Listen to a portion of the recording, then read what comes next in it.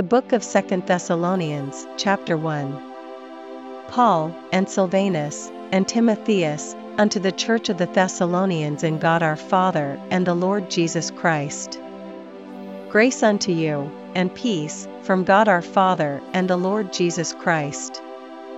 We are bound to thank God always for you, brethren, as it is meet, because that your faith groweth exceedingly, and the charity of every one of you all toward each other aboundeth.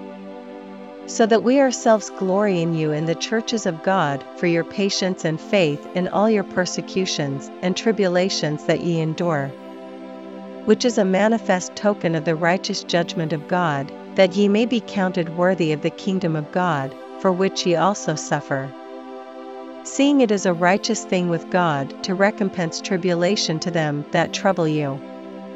And to you who are troubled rest with us, when the Lord Jesus shall be revealed from heaven with his mighty angels,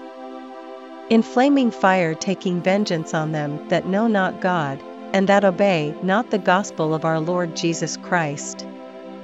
who shall be punished with everlasting destruction from the presence of the Lord, and from the glory of his power, when he shall come to be glorified in his saints, and to be admired in all them that believe, because our testimony among you was believed in that day.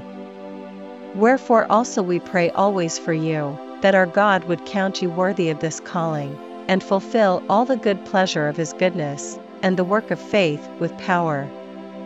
that the name of our Lord Jesus Christ may be glorified in you, and ye in him, according to the grace of our God and the Lord Jesus Christ.